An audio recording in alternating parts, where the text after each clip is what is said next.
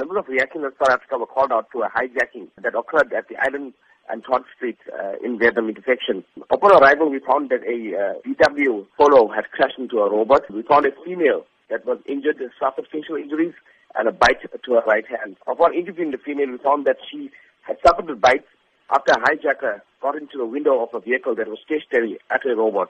The hijacker then got into the window, attacked the female, and when she drove off and crashed into the robot, he was injured after he was flung out of the vehicle. So which areas in the Durban vicinity have been notorious in recent times for these criminal acts? Mostly at the robots on the R102, robots at the CBDs in Phoenix, Verulam, Tongat, and surrounding areas. What should be common practice when a victim does come into contact with a criminal at any intersection or robot?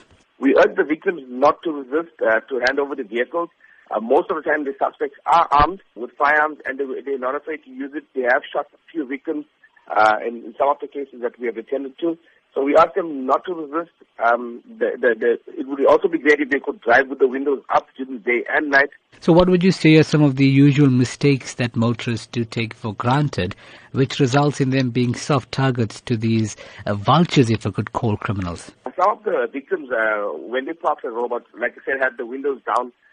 Female victims usually put on makeup at the robot. They may not aware of the surroundings.